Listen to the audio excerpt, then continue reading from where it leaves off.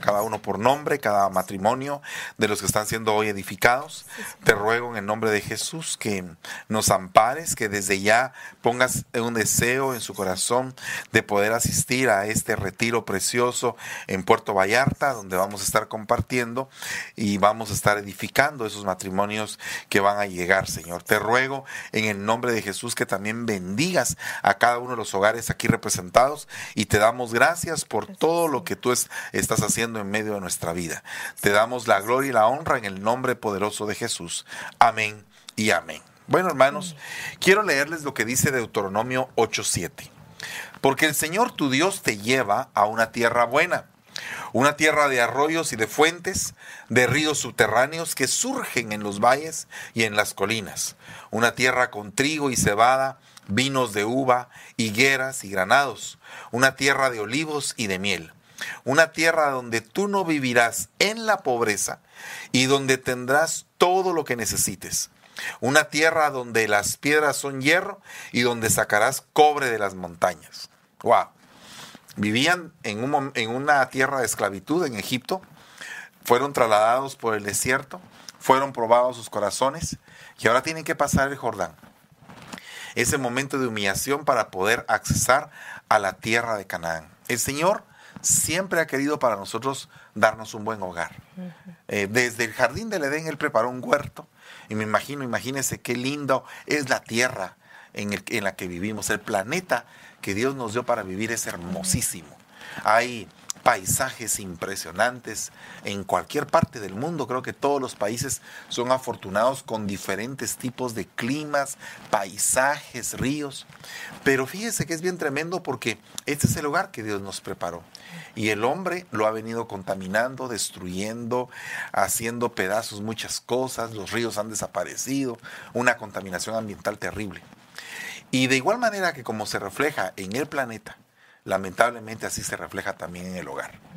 Dios no quiere que tú vivas un hogar pobre, mísero, hecho pedazos, en desgracia total. Eso no es lo que Dios quiere. Dios quiere darte un hogar donde tú seas feliz. Pero el problema es que muchas veces a nosotros nos cuesta entender qué es lo que Dios quiere. Entonces, por eso es que dice la palabra: tus pensamientos no son mis pensamientos, ni tus caminos mis caminos. O sea, en lo que Dios quiere bendecirnos, el hombre quiere buscar la maldición. En lo que Dios quiere darle al hombre un camino recto, el hombre quiere buscar el camino torcido. En lo que Dios quiere salvar al hombre, el hombre quiere buscar la perdición. Entonces, el problema es que tenemos que entender primero lo que Dios nos quiere dar. Y lo que Dios nos quiere dar es un buen hogar. Pero resulta que para tener esta tierra, el Señor le puso una condición al pueblo: que cambiaran su mentalidad y que se convirtieran en un pueblo conquistador.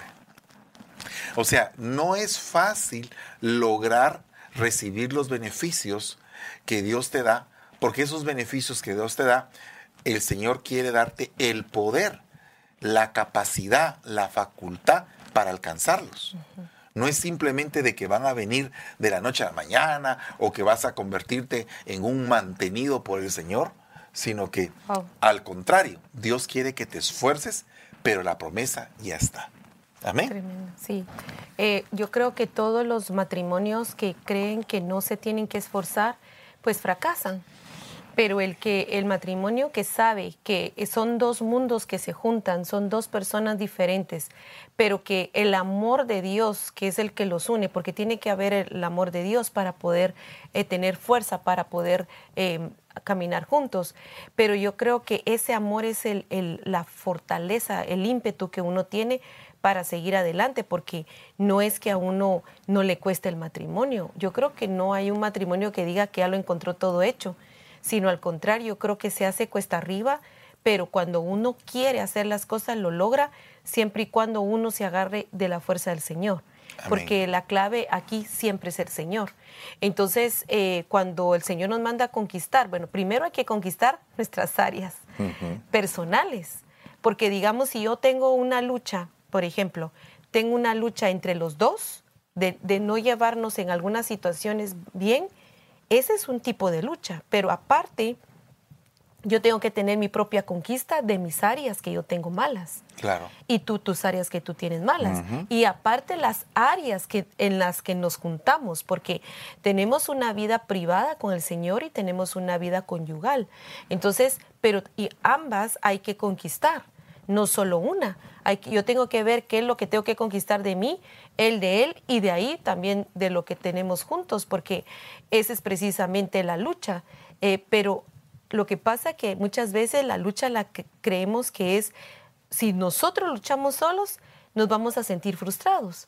Pero si el Señor está con nosotros, Él nos empuja, nos anima, nos levanta, nos da ánimo. Entonces uno siente que sí lo puede hacer. Y así es como uno va caminando en el matrimonio. Claro. Porque el amor está, pero el problema está que no muchas veces por las áreas tan duras que encontramos, esas piedras grandes que encontramos en el camino matrimonial, no queremos hacerlas a un lado, ¿verdad? Y como tú decías, Dios como que ya tuviera todo hecho para nosotros, pero nosotros tenemos que esforzarnos. Por supuesto. Dice, comerás todo lo que quieras y estarás satisfecho. Y entonces bendecirás al Señor tu Dios por la tierra buena que te ha dado. O sea que debemos de ser agradecidos. Lo que está diciendo el Señor es, te tengo que enseñar a ser agradecido, que sepas bien lo que te he dado, porque muchas veces no valoramos lo que Dios nos ha entregado. Claro. Principiando porque pensamos que no fue Dios el que nos lo dio. Dice, asegúrate de no olvidar al Señor tu Dios, para que no falles en obedecer sus mandamientos, normas y leyes que te doy hoy. Yo cuando veo esto, veo un cariño tan especial, un amor tan único de parte del Señor hacia nosotros. Uh-huh. Te está diciendo, asegúrate, hijo mío, de no olvidarme. Asegúrate de saber que yo soy la fuente de toda tu prosperidad y que sin mí nada puedes hacer, pero que conmigo todo lo puedes alcanzar. Amén. Entonces, cuando nosotros ponemos al Señor en primer lugar en nuestra vida, en nuestro ser, entonces se muere el primer gigante. Yo diría que es el gigante más peligroso, que es el gigante que llevamos adentro. Dice la Biblia, podrás comer todo lo que quieras, construirás buenas casas y vivirás en ellas. Tu ganado y tus rebaños se multiplicarán, tu oro y tu plata aumentará y todo lo que tienes se multiplicará. Cuando eso ocurra, ten cuidado de no volverte orgulloso y olvidar al Señor tu Dios, que te sacó de la tierra de Egipto, un lugar de esclavitud. Amén. Entonces el gigante, que en este caso brota, es el orgullo, cuando piensas que por tu propia mano, o por tus propias fuerzas, o por tu capacidad, es que has logrado lo que has logrado. Y el orgullo mata un matrimonio. Correcto, sí. Primero el orgullo que sentimos nosotros de las bendiciones que ni siquiera nosotros hemos obtenido, porque si son las misericordias de Dios la que nos da todos los días, que son nuevas, y nos da muchas cosas, ahí automáticamente deberíamos de quitar el orgullo, porque sabemos que el Señor es el que nos lo ha dado. Entonces es bien difícil cuando una persona, cuando ya el Señor la bendijo, cuando tal vez después de pasar muchos problemas económicos o de cualquier otro tipo, y la bendice el Señor, y dice uno, ahora sí va a servir, ahora sí va a estar en la iglesia, ahora sí va a ser agradecido. Y es todo lo contrario, se va de la iglesia porque tiene mucho trabajo. Mire, yo he platicado con gente que primero no va a la iglesia porque no tiene cómo llegar. Uh-huh. Y después no va a la iglesia porque tiene demasiado trabajo. Entonces, ¿cuándo va a darle gracias a Dios? Uh-huh. Y eso es un peligro para la vida espiritual de la persona, pero también para la vida conyugal. Claro. Porque si el orgullo va a acampar alrededor en lugar de acampar la presencia de Dios, pues eso es bien difícil, porque tarde que temprano el orgullo va a llegar a dividir ese hogar. Claro. Uh-huh. ¿Quién de los dos es más gigante? Y el más gigante va a querer aplastar al otro, que también es un gigante, pero tal vez es un gigante más pequeño, ¿verdad? Uh-huh.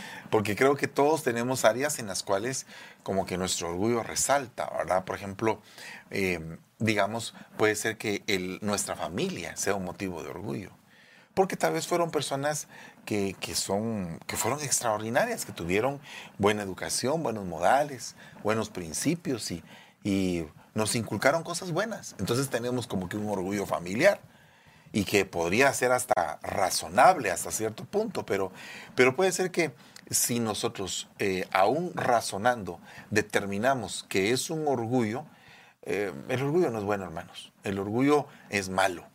El orgullo hace que una persona se crezca y puede perjudicar a su pareja.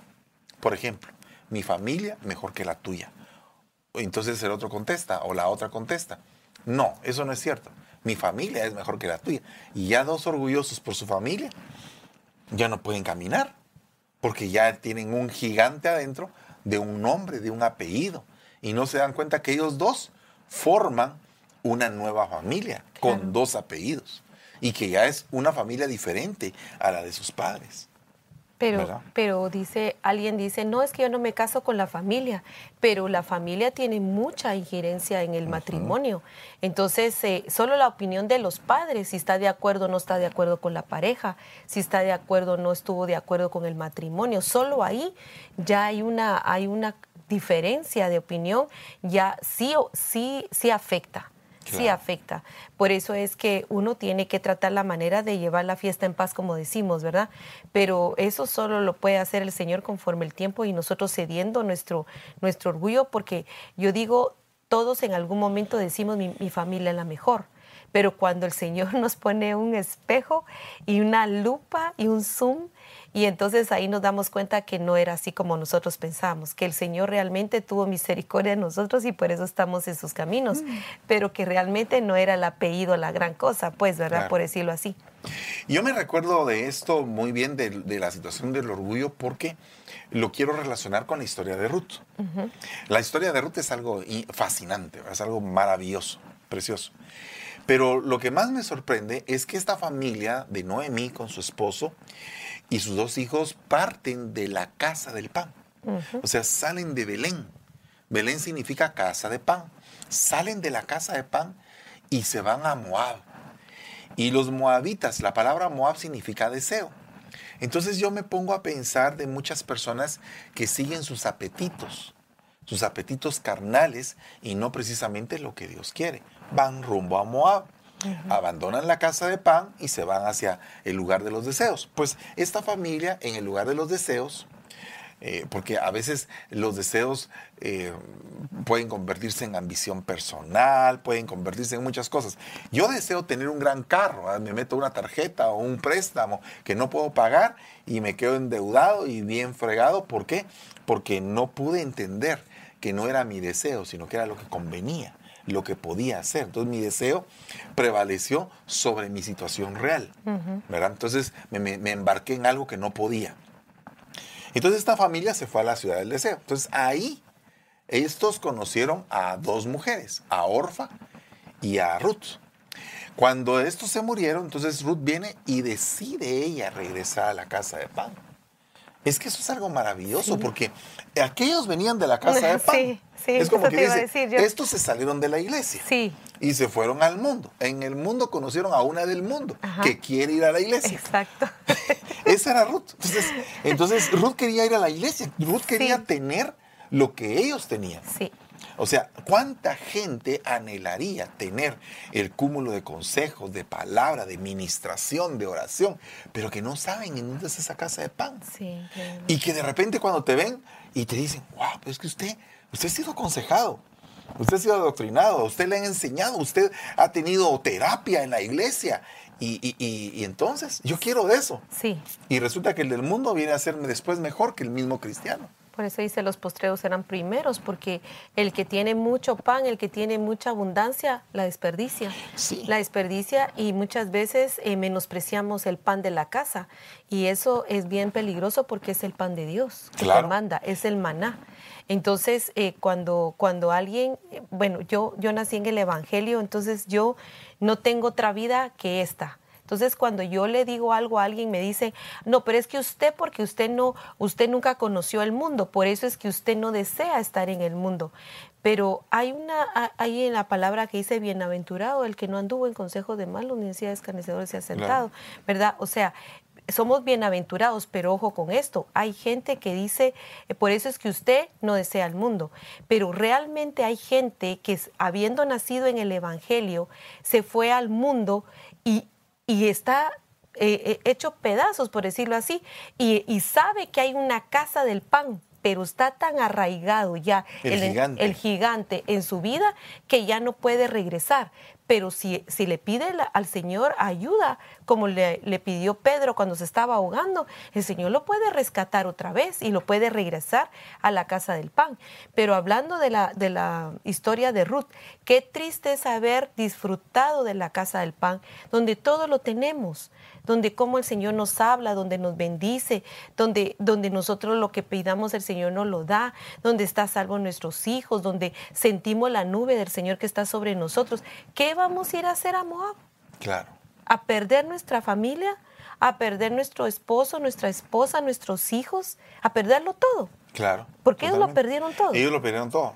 Y ella regresó amargada. Amargada. Y encima de eso, echándole la culpa al Señor. Porque decía, tú me amargas. El Señor me amargó. O sea, la gente no dimensiona que ha tomado decisiones malas y que por eso tiene una vida amarga. Pero realmente el Señor no quiere amargar. El Señor quiere llevarte a una tierra que fluye leche y miel, pero que tienes que conquistarla. Conquistando primeramente el gigante que hay dentro de nosotros. Entonces dice aquí, fíjese el castigo que recibe Moab. Sofonías 2:10. Esto tendrán ellos como pago, o sea, los de Moab, por su orgullo, porque han afrentado y se han engrandecido sobre el pueblo del Señor de los ejércitos. O sea, que ellos se enfrentaban contra Israel y con un orgullo, con un engrandecimiento, querían destruirlos. Hay muchos pueblos en la tierra que se quieren levantar en contra de Israel y quieren desaparecer a Israel. O sea, es tanto la envidia, el dolor que sienten de que es el pueblo de Dios que les da cólera. No entiendo, no se entiende eso, pero dice la Biblia, bienaventurados, benditos sean todos aquellos que te aman y que bendicen a Jerusalén. O sea que hay una gran bendición sobre los que bendicen a Israel, ¿verdad? Entonces, bien tremendo, hay que deponer el orgullo, hermanos, porque el orgullo es como que el primer gigante que se levanta en un matrimonio para destruirlo. Una casa de orgullosos es una casa que no va a poder prevalecer. Y principalmente, si son todos orgullosos, el Señor va a estar de lejos. Porque la Biblia dice claramente que al orgulloso el Señor lo ve de lejos. ¿Verdad? Tremendo eso, sí. Es impresionante cómo se da cuenta uno cuando empieza algo a sentir uno por dentro que uno es importante, que cuando empieza el orgullo a empezar a trabajar, inmediatamente uno siente que el Señor se alejó. Claro. O uno se aleja del Señor automáticamente. Uh-huh. Entonces, pero bien delicado eso del orgullo. Dice Isaías 16:6, hemos oído del orgullo de Moab. Oído del orgullo. Ok. ¿Cómo se puede oír del orgullo? O sea, ¿cómo oyes fama? Tú? Sí, que tenían fama, pero digamos en el hogar. Digamos ya estando en la casa. Digamos, ¿quién de los dos es más orgulloso? Pues los dos son orgullosos, ¿pero en qué? Puede ser que él sea orgulloso de su familia y ella puede ser que sea orgullosa de su profesión. Puede ser que él sea orgulloso de que es una persona muy talentosa, por ejemplo, para tocar, pero no tiene ni un centavo y ella viene de una familia adinerada, aunque no tiene ningún talento. Entonces se juntan ese tipo de parejas y entonces a la hora de las discusiones se humillan, se lastiman. Vos no servís para nada porque no ganás ni un centavo, pero soy más inteligente que vos a vos te mantuvieron. Entonces empieza todo ese problema a resurgir en el hogar y a insultarse y a lastimarse, ¿verdad? Y eso es como oír el orgullo, oírlo, ¿verdad? Hemos oído del orgullo de Moab. Oír el orgullo es algo bien tremendo. Que estás constantemente escuchando a la otra persona. A la otra persona que está en grande, ¿va? Todo es en grande. Yo sé, yo puedo, yo aquí. Ok. Y de ahí dice, un gran orgullo de su arrogancia, de su altivez y de su furor. Entonces, ¿en dónde terminó el orgullo? En furor, en estar esa persona encendida. O sea, que no lo toquen o que no la toquen, porque si lo tocan se enciende. porque le tocaron su orgullo, su yo, su alter ego. O sea, hay puntos donde no se deben de tocar porque es como tocar, dicen, la llaga o Poner la el herida, dedo, poner el dedo en la llaga. llaga. Pero no siempre es así, no siempre es una llaga, sino que lo que pasa es que pusiste el dedo en el orgullo de la otra persona. O sea, no es tanto la llaga. O sea, también hay quienes ponen el dedo en la llaga, pero a lo que me refiero es que a veces se pone el dedo en el orgullo. Y entonces el orgulloso tiene que ser quebrantado, porque la misma Biblia lo dice, que al orgulloso el Señor lo va a quebrantar. Entonces el orgulloso pasa por una serie de problemas. Pierde el trabajo, lo humillan, lo menosprecian. ¿Pero por qué? Porque es orgulloso. Entonces tienen que bajarlo. Y de ahí dice, son falsas sus vanas jactancias. O sea que encima de encendido es mentiroso, porque solo habla cosas de grandeza, pero no tiene nada. Tremendo eso. Cuando, digamos, hay una persona que le gusta hablar de esa manera y la otra persona no lo es, sufre la otra persona porque tiene que aguantar a una persona orgullosa como pareja. Y si no lo es un sufrimiento para la otra persona. Y casi siempre la persona que tiene mucho orgullo no se da cuenta que es orgulloso. Dice, no, si yo no soy orgulloso, dice, yo no soy orgulloso, pero la forma como habla, como se expresa, hasta sus movimientos corporales, sí se nota que sí lo es. Entonces, claro. La persona que es y que la persona que busca la humildad ha de ser un sufrimiento muy grande para la persona. Sí, cuando se casa un orgulloso con un humilde, el humilde lo pisotean, lo lastiman. Es algo bien tremendo. Dice Proverbios 29:23. Oiga lo que dice esto. El orgullo del hombre lo humillará, pero el del espíritu humilde obtendrá honores. Altivo, arrogante y escarnecedor son los nombres del que obra con orgullo insolente. Delante de la destrucción va el orgullo y delante de la caída la altivez de espíritu. Entonces aquí debemos de saber que el orgullo es la puerta para la destrucción. Cuando hay un orgulloso, se avecina una destrucción. O sea, ahorita más que nunca debemos de deponer toda altivez y de venir y rendirnos delante de Dios, porque no podríamos conquistar Canaán si no pasamos por el Jordán. Y la palabra Jordán significa el que se humilla. Entonces no podríamos conquistar Canaán si no pasamos nuestro Jordán. Tenemos que humillarnos. Hay que pasarlo rápido. Y el Jordán es el lugar donde se quita la lepra. Y la lepra es la señal del pecado. Pero había un hombre que era un gran general, Naamán el sirio. Y ese hombre tenía me imagino, una vestidura impresionante. Era un general del ejército sirio. Pero dice, era un gran general, pero estaba leproso. Y cuando él oyó a la sirvienta, fíjense que es tremendo, porque siempre como que al orgulloso alguien le habla que es de menor condición. Para quitarle bajarlo de la moto. Entonces, mi general, conozco de un hombre, el profeta Eliseo, que está allá en Israel, y ¿por qué no va con él? Él podría sanarlo. Entonces aquel hace la caravana. Bueno, pues en ese sentido se sintió humilde, ¿va? Porque ha de haber dicho, bueno, voy a ir a comprarle, le voy a ir a dar al profeta una cierta cantidad, él me va a atender, me va a servir, y él va a ser mi sirviente, ¿verdad? Y me va a hacer lo que yo le pido que me haga, ¿verdad? Y entonces cuando llega aquel y se anuncia y dice, ya viene aquel, me imagino que hasta trompetas y todo, el general Naamán, y Eliseo dice, vayan y díganle que se laven el Jordán, y ya estuvo. Ya Eliseo ya como que sabía, ya estaba como que ya listo. Ve y lávate en el Jordán. Ve al Jordán, ve al río, entre comillas, ¿verdad? Entre comillas y con el respeto que me merece el río en donde se bautizó el Señor. Pero ese río mugriento era como los sirios lo miraban, ¿va? Porque él dijo, en mi país hay mejores ríos que este. ¿Por qué tengo que ser en este? Orgullo de él. orgullo que quería ver que el profeta lo atendiera, orgullo que pensaba que su país era mejor que Israel. Y entonces viene y le dice, no, vete a lavar ahí al Jordán 7 veces.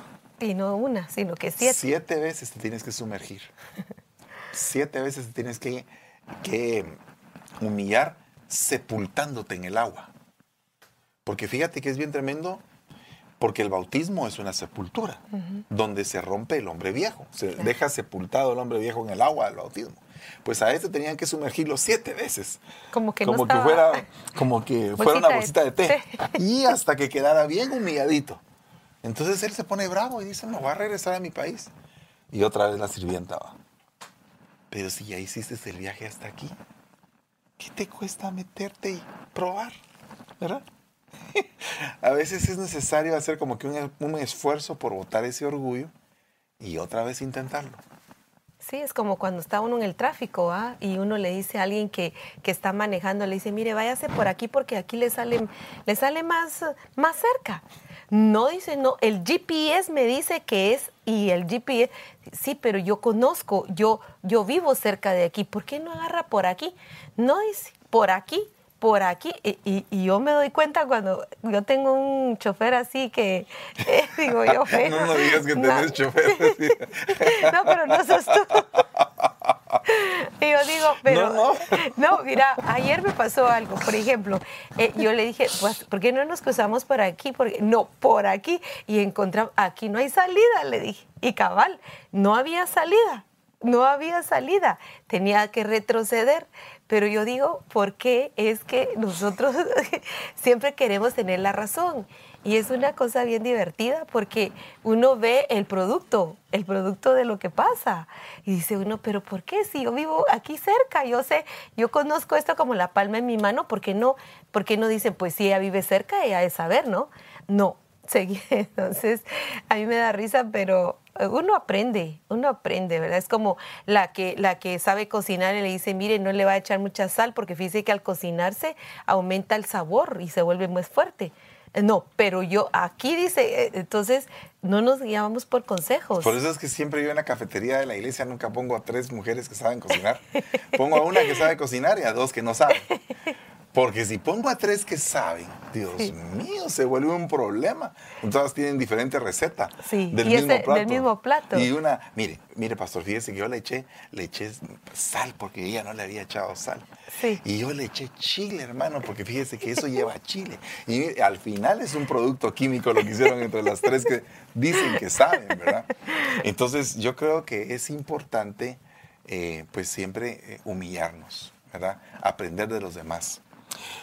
Dice, no sé si a ti te ha afectado, antes de que lea lo que tengo que leer, no sé si a ti te ha afectado realmente el orgullo, pero yo quisiera en el nombre de Jesús hablarte a tu corazón en esta noche, de que depongas todo tipo de orgullo, que sueltes tu yo, y que hagas lo que hizo el Señor Jesucristo, como cuando Juan le dijo, pero Señor, tú me pides que yo te bautice a ti, tú me tienes que bautizar a mí.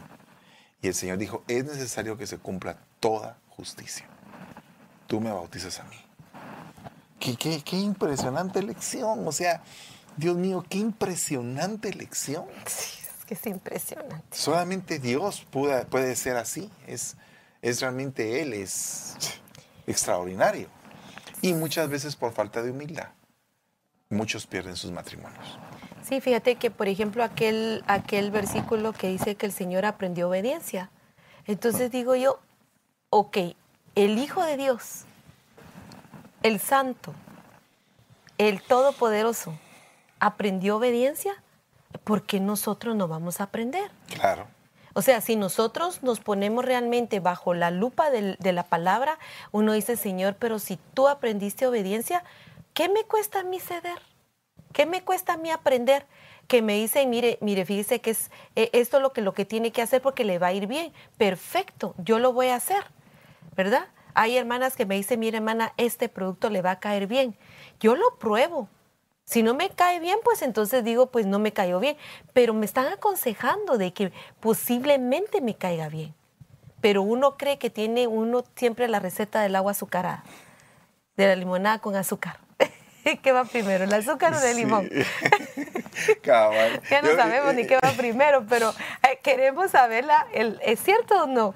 De que queremos saber la fórmula del agua azucarada, pero siempre hay alguien que sabe más que nosotros en lo que es experto. Y entonces digo yo, se hace uno más sabio cuando se rodea de consejeros.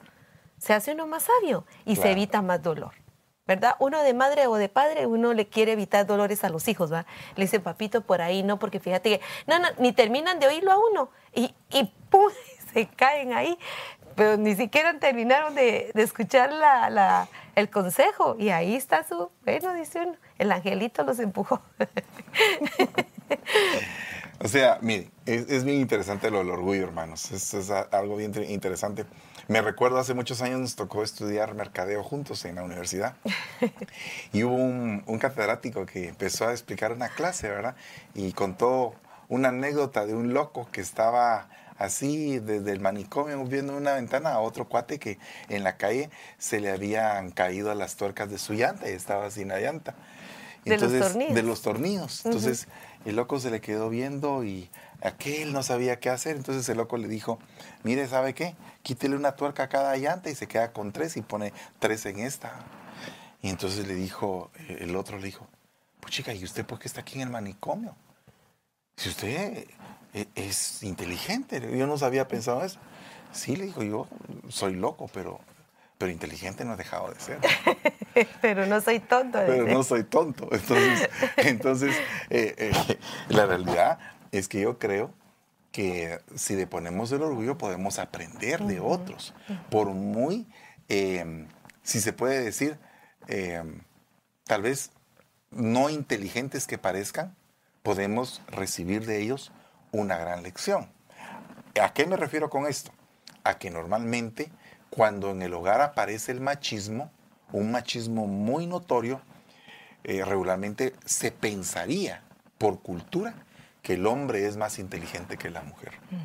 ¿Y cuántos hogares padecen de eso? Donde el hombre se cree que la sabe y ve a su mujer como tonta. Y la realidad es que eso no es bueno. Sino que yo creo que si las dos personas se complementan, pueden sacar una fuerza impresionante. Entonces dice, porque de adentro del corazón de los hombres salen los malos pensamientos, fornicaciones, robos, homicidios, adulterios, avaricias, maldades, engaños, sensualidad, envidia, calumnia, orgullo, que es el número 12, e insensatez. Entonces aquí hay 13 cosas que pueden activar gigantes en el hogar. Y esas cosas, cuando activan esos gigantes, Dios mío, el hogar se estremece. Mire, una de ellas, el robo. ¿Qué pasa cuando en el hogar se roban? O sea, se roba la pareja.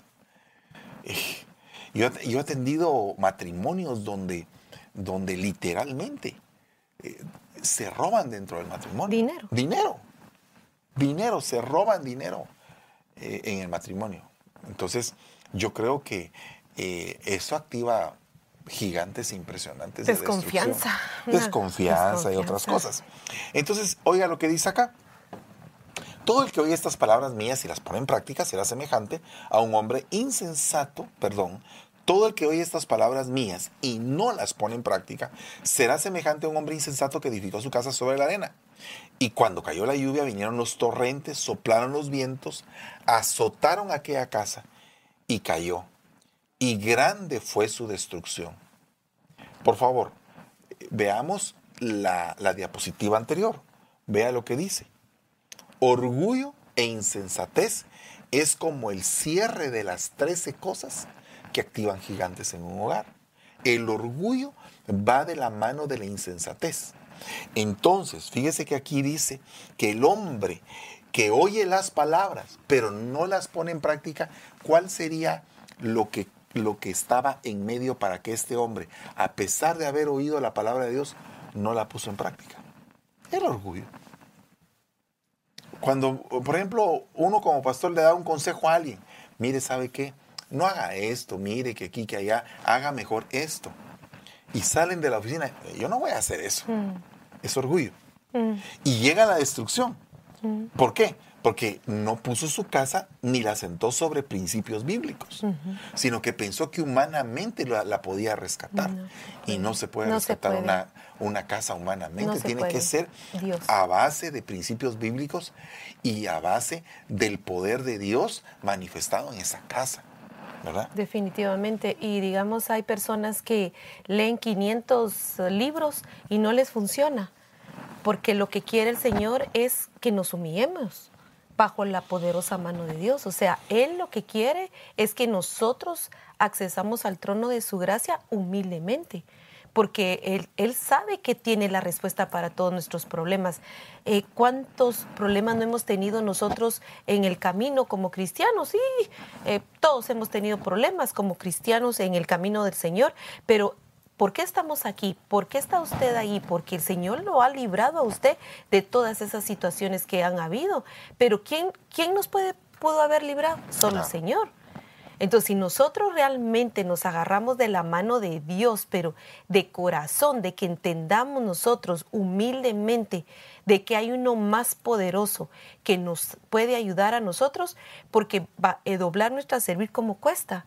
Eso de doblar el cuello, doblar la cerviz, de humillarnos, cuesta mucho, pero llega el momento en que uno lo tiene que hacer.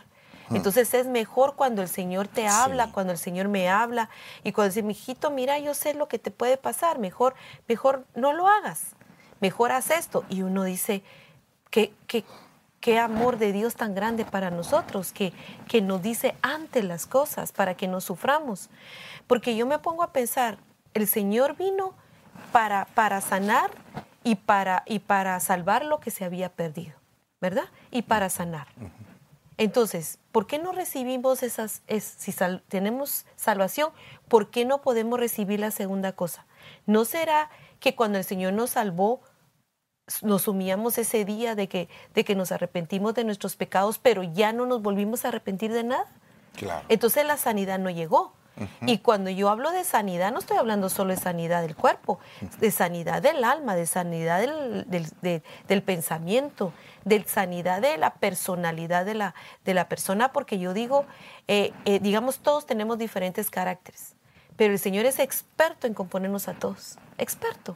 Claro. Pero cuando el Señor viene y te dice las cosas y tú dices, no, pero cuando tú escuchas la voz de Dios, ¿cómo te va de bien? Por supuesto. Y si nos vamos a humillar ante el Señor, sabemos que es nuestro Rey, nuestro Señor, nuestro Salvador. ¿Por qué nos va a dar pena rendirnos ante el Señor? ¿Por qué? Claro. Por el orgullo. Por supuesto. Porque no queremos vencer ese gigante que como molesta. De hecho, cuando vemos que la casa de aquel hombre vinieron los torrentes y todo, y se desarmó, yo me pongo a pensar en la casa de Job. Porque miren lo que dice en la casa de Job, Job 1:19. Y aquí vino un gran viento del otro lado del desierto y azotó las 4 esquinas de la casa. Y ésta cayó sobre los jóvenes y murieron. Qué tremendo. Solo yo escapé para contarlo. O sea, perdón, ¿cómo había sido construida esa casa? ¿Será que había sido construida en sensatez o en insensatez? Porque dice la Biblia que el hombre insensato oye la palabra, pero no la pone por obra. Viene el viento, vienen las tormentas y se destruye la casa. Ahora tenemos el caso de la casa de Job, donde viene el viento y se destruye. Pero él era muy importante. Era muy importante, pero llegó un momento en el cual él empieza a reconocer su orgullo. Exacto. Él empieza a decir, pero si yo soy bien orgulloso. O sea, tengo que deponer mi orgullo y entender que tú eres el más grande, que tú eres el que me ha hecho, que yo no puedo hacer nada. Y entonces empieza a través de Eliú, la voz de Dios, a hablarle a Job. ¿Quién hizo las constelaciones? Exacto. ¿Estabas tú ahí? Exacto. ¿Qué estabas tú haciendo cuando yo estaba formando los mares? ¿En dónde estabas tú? ¿Quién eras tú? Sí, es que uno o sea, ¿cómo sí. puedes tú cuestionar? ¿Cómo puedes tú venir y presentarte justo delante de mí? Cuando yo soy el que te conozco, yo he pesado tu corazón, ¿verdad? Entonces, a veces nos presentamos delante de Dios como los buenos de la película. Eso también es orgullo. Porque en un hogar siempre va a haber uno que se siente el bueno de la película. O lo más tremendo, los dos. Los dos se sienten buenos. No, es que yo no hago nada malo en mi casa, pero soy el problema andando. Y entonces, y la pareja de igual manera, yo no tampoco hago algo malo en mi casa. Soy, por ejemplo, en nuestro caso, el excelente hombre y la excelente mujer, ¿va? Pero la realidad es que no. No. Sino que por el contrario, somos un par de necesitados. Amén. Somos un par de personas que se conocieron en el camino con grandes defectos, que hemos tenido que lidiar con los defectos el uno del otro. Morir, pero así morir. Morirnos para poder levantarnos y salir adelante, ¿verdad? Pero no es fácil conquistar Canaán, porque en Canaán están los gigantes de cuello largo. Y oiga lo que dice, vimos ahí también a los gigantes, los hijos de Anac, son parte de la raza de los gigantes. Y a nosotros nos pareció que éramos como langostas, así parecíamos ante sus ojos. Entonces, estos gigantes, los anaseos, son los que representan en el hogar el menosprecio. Cuando es una pareja totalmente diferente el uno del otro. Uno es un gran gigante y el otro está totalmente menospreciado. ¿Y por qué puede ser menospreciado el otro? Por el físico, por ejemplo. Que uno se siente bonito y el otro es feo. Ah, tú sos feo. Sos horrible. ¿Verdad? Puede ser que por el nivel económico haya un menosprecio. Ah, yo cuando te conocí a ti, ni un centavo tenías. Yo te ayudé. Es un menosprecio. Ah, el menosprecio profesional. Yo soy bien letrado y tú eres una ignorante. ¿Verdad? Es algo tremendo. ¿Verdad? En lo espiritual, hay hasta menosprecio espiritual, fíjese. Claro. Por ejemplo, tal vez la mujer tiene todo el día de tiempo para estudiar la palabra y se sabe la Biblia de pasta a pasta, y aquel chambeando y trabajando y llega todo cansado que ya solamente quiere aterrizar y ella lo menosprecia porque él no sabe nada de la Biblia. ¿Verdad? Pero la mantiene a sus hijos, mantiene a todo el mundo, pero ella no lo ve en ese plano. En lugar de poderle ayudar en lo espiritual, orar por él, bendecirlo cuando llega del trabajo, recibirlo con amor, porque nada sirve que se sepa toda la Biblia, y como dice Pablo, de nada me sirve a mí hablar lenguas angélicas y de todo, si no tengo amor. Entonces hay gente que sabe mucho en lo espiritual, pero no tiene amor, ¿verdad? No tiene amor hacia su pareja. Mire, por favor, hablemos de ministros, no estemos hablando del rebaño. Hablemos de ministros que posiblemente hasta dominen la palabra, pero tremendamente, y no le pueden dar amor a su pareja. De ahí también hay un menosprecio por el conocimiento, un menosprecio familiar, mi familia mejor que la tuya, un menosprecio por lo étnico, o sea, por la raza. Ah, ¿por qué me tuve que fijar en tu raza? ¿Verdad? Porque ahora está por la raza, ¿verdad? Tal vez aparece un apellido de una raza, por ejemplo. Ah, entonces, me voy a casar, pero no me voy a poner tu apellido. Conocí a una pareja así. Me voy a casar, pero no me voy a poner tu apellido porque tu apellido es muy feo. Representa una raza. Y ya desde ahí había un gigante, ya quería estar aplastando al marido en este caso, porque el marido tenía un apellido que pertenecía a una raza étnica, a una etnia. ¿Verdad? Todos pertenecemos a una etnia, pero a una etnia en específico donde los apellidos se miraban como parte del menosprecio cultural de esa región. Sí, algo importante también es que cuando está el menosprecio, porque aparece el orgullo. Claro. Y por eso aparece el menosprecio, porque al tener un orgullo uno con el otro, menosprecia a la persona. Pero en la casa de Job, de lo que estabas hablando, la casa le cayó a los hijos encima. Claro. O sea, nosotros tenemos una gran responsabilidad como pareja de nuestros hijos. De que, por ejemplo, cuando aparece un hijo que empieza a tener así como señales de orgullo, hay que bajarlo de la moto de una vez. Porque hay que decirle, bueno, tú nos has visto a nosotros orgullosos. Porque si tú crees que nosotros somos orgullosos, estoy de acuerdo que tú seas así. Pero si tú has visto que el Señor a nosotros nos ha moldeado y hemos tratado de estar bien delante de Dios y nos ha moldeado el Señor, nos ha dolido, pero nos ha moldeado el Señor, entonces, ¿por qué va a resultar nuestros hijos orgullosos también. Claro. Porque la casa se nos puede caer encima, a todos, especialmente a los muchachos. Claro. Entonces, cuando empiece un muchachito a sentirse como que todo lo sabe, hay que decirle, mira, vení para acá, te quiero hablar. Y si no quiere escuchar, como le dije yo un día a mi hijo, yo te voy a decir una vez las cosas y tú no quieres que yo las repita, pero entonces aprende. Si no quieres que repetition, pues entonces aprende, ¿no? Pero uno debe de calcular al patojo también si se está volviendo orgulloso, porque eso no le va a servir en la vida. Totalmente. Ahora, si nosotros somos orgullosos, tenemos que empezar a cambiar para que los niños no nos vean así. Por supuesto. O sea, el orgullo se hereda y se contagia. Exacto. Eso ¿verdad? sí es cierto. Se hereda y se contagia. Y también entre los amigos. Entre los amigos, sí, también. Entre los amigos. Se nota... la influencia. La influencia, totalmente. Hay influencia de orgullo. Sí. Claro. Y hay que tener cuidado porque el Señor nos manda a que a nuestros hijos les tiene que costar las cosas. O sea, todos nosotros somos malos padres, eso es evidente. Y al perfecto padre, al padre, el mejor padre que hay, sus hijos se le rebelaron. Eso es Dios.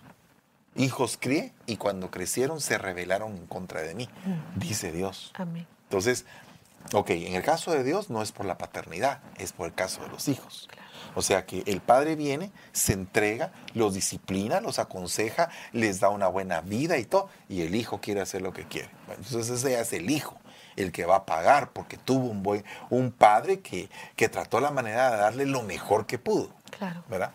Está lo contrario, malos padres, buenos hijos. ¿Verdad? O sea, existen las dos cosas. ¿Verdad? Entonces ahí hay que ver cuando en algún momento el orgullo de los padres les es trasladado a los hijos y los hijos se vuelven igual de creídos que los papás. ¿Verdad? Pero he visto hijos que se avergüenzan de sus padres. Estos ojos que usted sabe, primero Dios no se los comen los gusanos, han visto cómo es que hijos humillan a sus papás. O sea que el gigante entró en ellos en algún lugar, se le pegó el gigante. Y entonces algún compañero le ha haber dicho, oh, ¿y esa es tu mamá? Oh, y esa señora es tu mamá. Así, como quien dice, oh, sí, dice el otro, medio creído, ¿verdad? Y dice, sí, pero como ignorando a su viejita. Como ignorando a su mamá, Dios mío. Eso es algo terrible, hermanos. Eso es algo terrible. Eso es algo que un hijo menosprecia a sus padres, puchica. Que Dios nos libre, ¿verdad? Que Dios nos libre. Bueno, aparte de eso, está Deuteronomio 2:10. Antes habitaron ahí los emitas, un pueblo tan grande y numeroso y alto como los anaseos. Como los anaseos, ellos también eran considerados como gigantes, pero los moabitas los llamaban emitas, que eran los gigantes del terror, el miedo, el poder del miedo, cómo se infunde el miedo en el hogar, ¿verdad? Miren, hay gente que es gritona, que ya nacen gritones, no sé en dónde se lo agarraron. ¿Verdad? En algún lugar aprendieron a hacer gritones. Aquí tenemos chicos que están oyendo, por ¿verdad? eso les da risa. Y explotan. Ok, son gritones. Pero, ¿y qué pasa con la persona que está recibiendo todos esos gritos? Les la están intimidando, ¿verdad? Pero tenemos que aprender. Miren, aquí hay varios factores, porque puede ser que tal vez alguno de los dos no era gritón, o tal vez ninguno de los dos era gritón, pero en algún momento en el camino no se aguantaban y se empezaron a gritar. Yo vi un póster hace muchos años. O tal vez el gritón le enseñó al otro a gritar. O el gritón le enseñó al otro a gritar. Pero el punto es que hace muchos años vi un póster donde decía que cuando dos personas se gritan es porque sus corazones están lejos y que necesitan oírse. Entonces, cuando dos corazones están cerca, no se necesitan de gritos. Solo se susurran. Solo se susurran, sí. Sí, sí, es cierto.